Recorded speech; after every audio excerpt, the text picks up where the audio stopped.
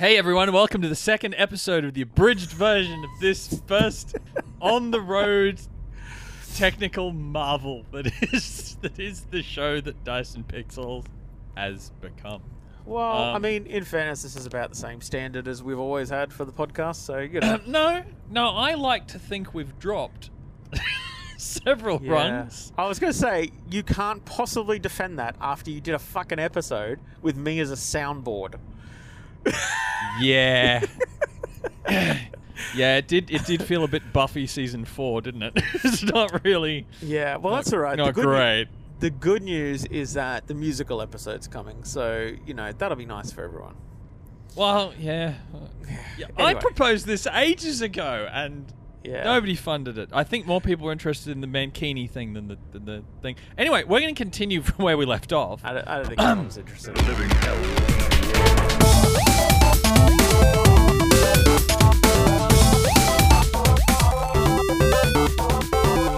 Where were we up to last time? Anyway? We're up to. I was going into Detroit. I was going to Detroit to become human. And I was going to give a quick overview of the plot. So you got these three main characters, right? You got, is it Marcus? Oh, see, I'm bad with names. You've forgotten them all now. I was really surprised when the other day you just rattled them off and I'm like, wow. Have you been drinking coffee for a change? No, let's see how I go. There's Marcus, there's Connor, and Kara. Bam. And the cop, who's the old guy from a whole bunch of sci-fi things. Harrison. And Ford. Hank Anderson. Oh, it's close. You're not really, but okay, anyway. Okay, so you got these three characters you play in the campaign, and it's from three distinct perspectives. Kara is from the perspective of an android that is basically brought into a bit of a not a great home. There's a kid there, the dad's abusive, and he's kind of a piece of crap, and the mother's left, and she comes in as basically a server, and the dad hates androids, and he's basically an angry guy. Then you got Connor, who is a android that is built specifically for finding deviants and talking them down and capturing them. Right. So I think I just said before, deviants are basically any android that's developed erratic or, let's say, proper sentient behavior. And then you got Marcus. Now, Marcus he's been owned by this old guy that is Carl Manfred. I've decided to open up a page with all of the cast names because I'm going to forget a lot of these anyway. Yeah. And Carl Manfred, one of my favorite things, he's played by Lance Henriksen, which anyone who's seen Aliens or Alien, for anything to do with aliens, he's all over that. And he's Millennium. He's in Do you remember Millennium. Remember Millennium? Oh yeah. Oh yeah. I like him. He's cool. So he plays show. He plays an artist that owns. It was. We can get onto that later. No, he plays an artist that has this android Marcus, and he's doing the Dave Lister thing, and he's like kind of trying to teach him to break his programming. It's probably dangerous given that there's been murders and stuff happening because of androids doing that.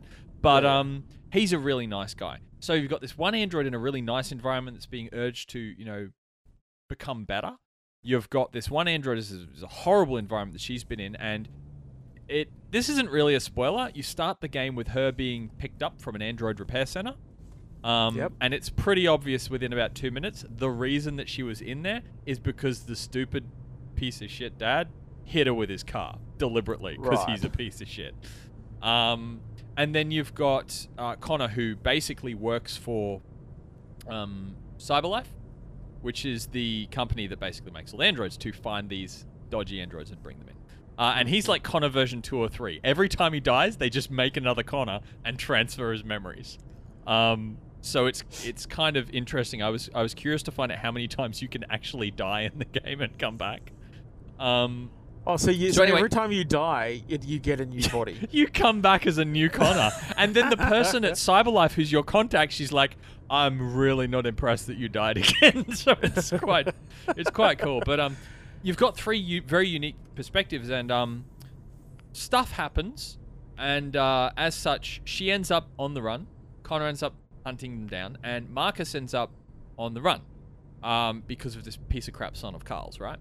And Marcus actually ends up dumped in this disposal ground and manages to repair himself with bits that he finds of other androids and kind of crawls his way out. I think we might be starting to drift into spoiler territory.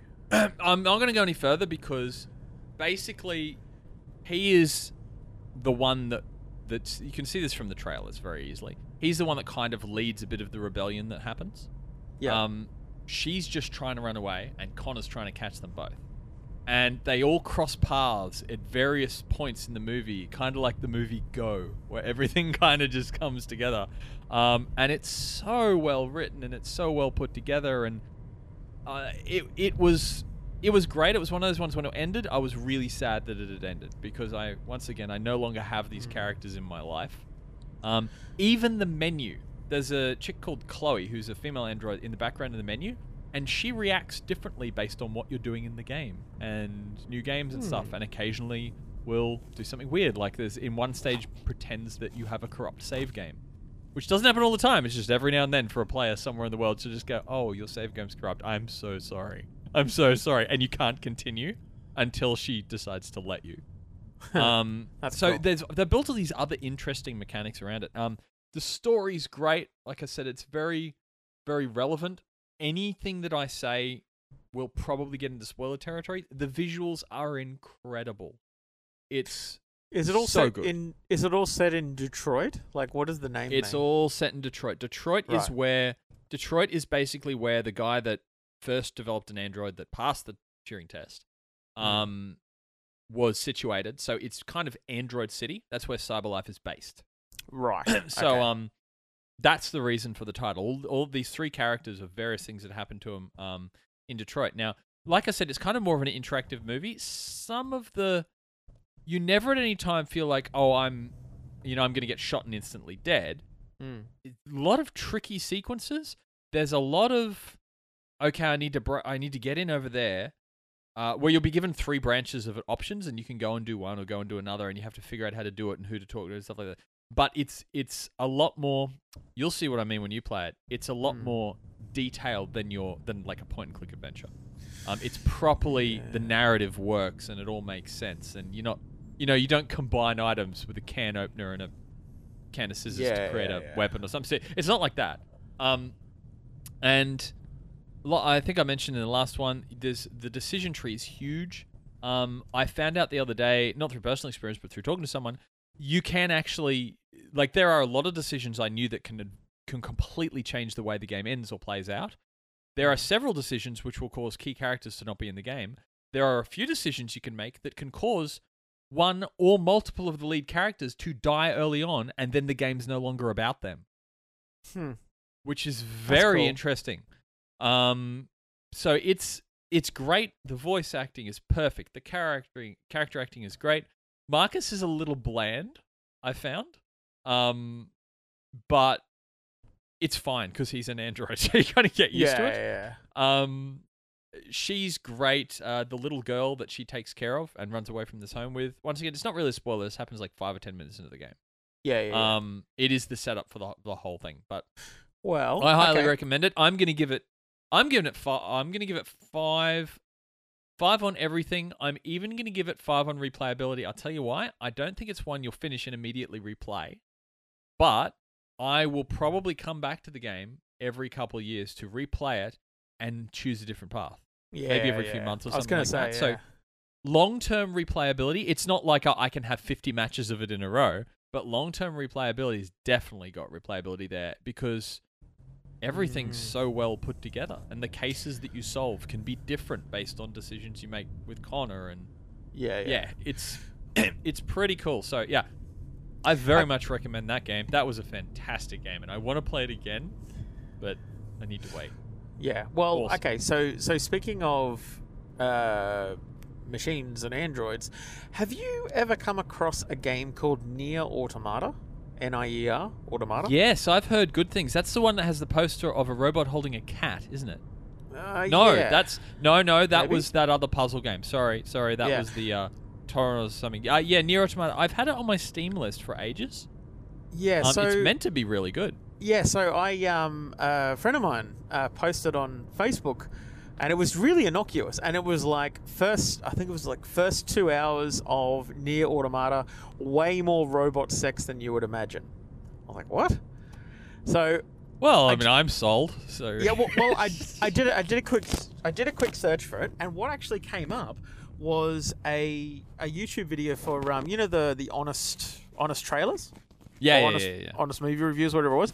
The guy does game reviews now in the same way, and there was one for Nier Automata, and I started watching it, and I was like, wow, this game looks fucking great. Looks awesome. And apparently it's really popular.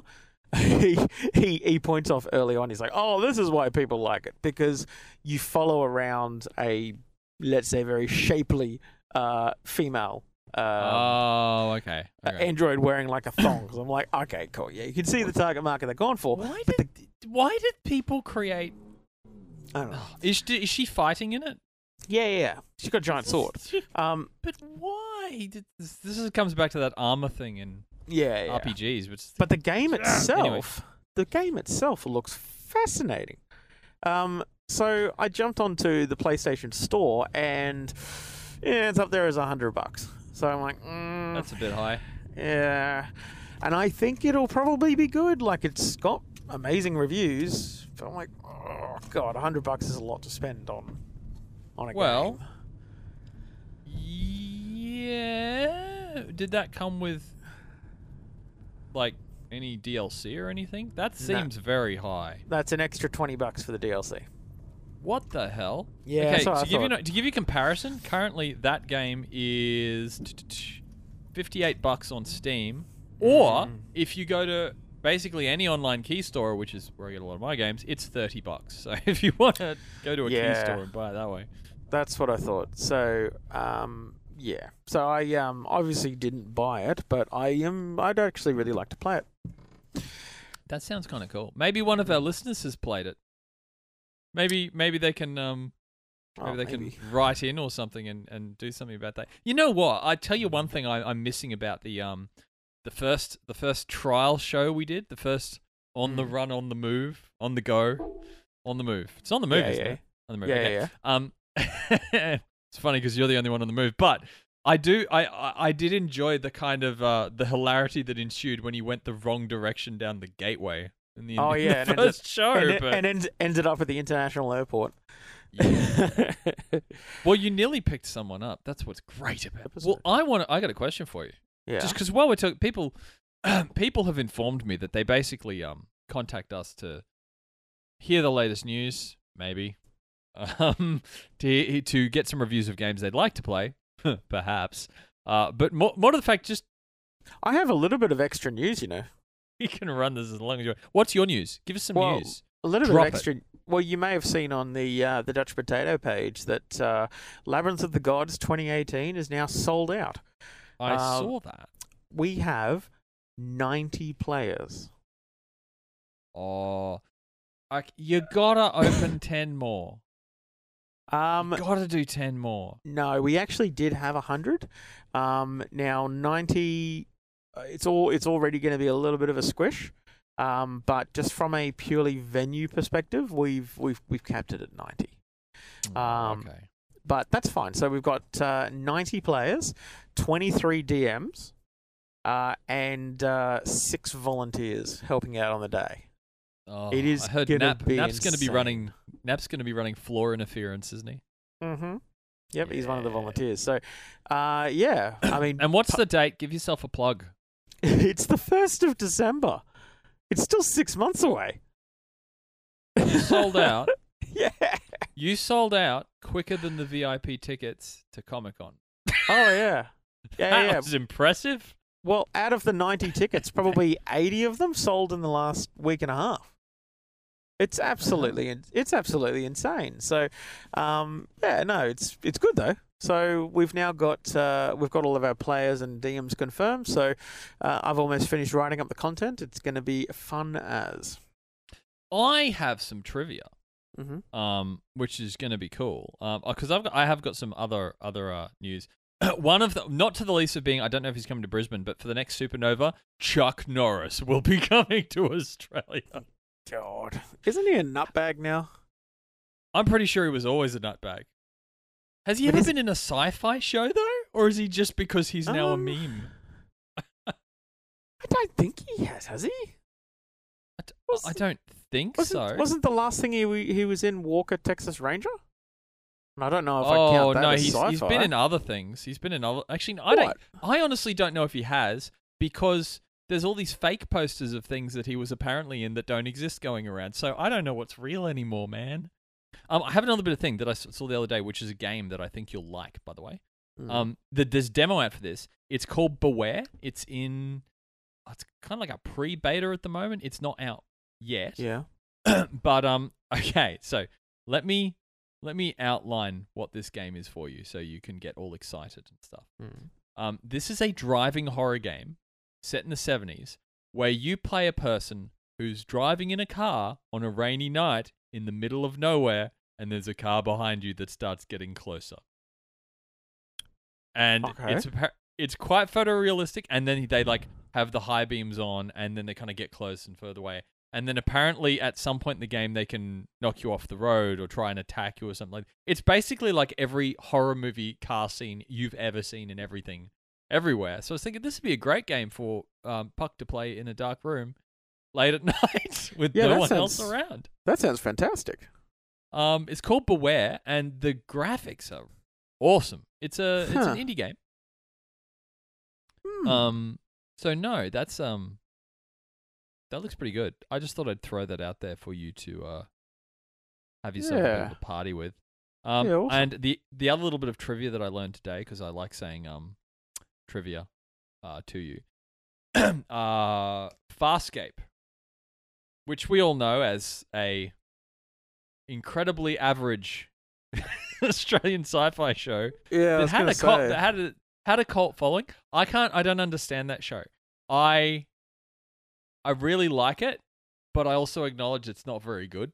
And I sit in a very strange place on it. Anyway, the big guy in it, Dargo, the huge dude that was kind of like a Klingon. Yeah. Is played by an actor called Anthony Simcoe, who was also in I don't The know Castle. that name. He was in The Castle. He's been in Home and Away and a bunch of stuff like that, right? Yeah. Which I learned today that my business partner, who you know, that's his cousin. Really? Yeah. So I was like, wow. And he's now a business advisor as well. But I noticed he does not list anywhere on his LinkedIn profile that he once played Car Dargo in Farscape, which I think would be a fantastic qualification for someone who's in business advisory services. Well, I was just going to say, that makes you very interesting and makes people want to talk to you, would think. I would probably lower your expectations there. Oh, I know. That's okay. Well, next week, this is where it gets exciting. Next Real week, episode? well, not just that. Next week, our episode will be after E3 has started. So why don't we do our episode a little bit later in the week next week? Because E3 starts on the 11th. And that will give us time to amply review all of the special surprise things that everybody has jumped the guns on and released trailers before E3 because of what Bethesda did with the Fallout trailer. Yeah. So, I'm not sure if that helped them or hindered them, to be honest. well, apparently someone announced, Stalker 2. And one of the developers said, yeah, we're making Stalker 2 and it's awesome and it's going to be out, it's going to be great. And the company went, we haven't even written that yet. Can you shut up? But okay, well, I guess we'll wrap up our first On the Move episode there, and then next week we'll be on the move at E3, and we'll pretend that we're at E3 because we're never going to be able to afford to go to E3. Yes, awesome. Let's do that. Oh. Cool. Well, all right, everyone. GG. GG.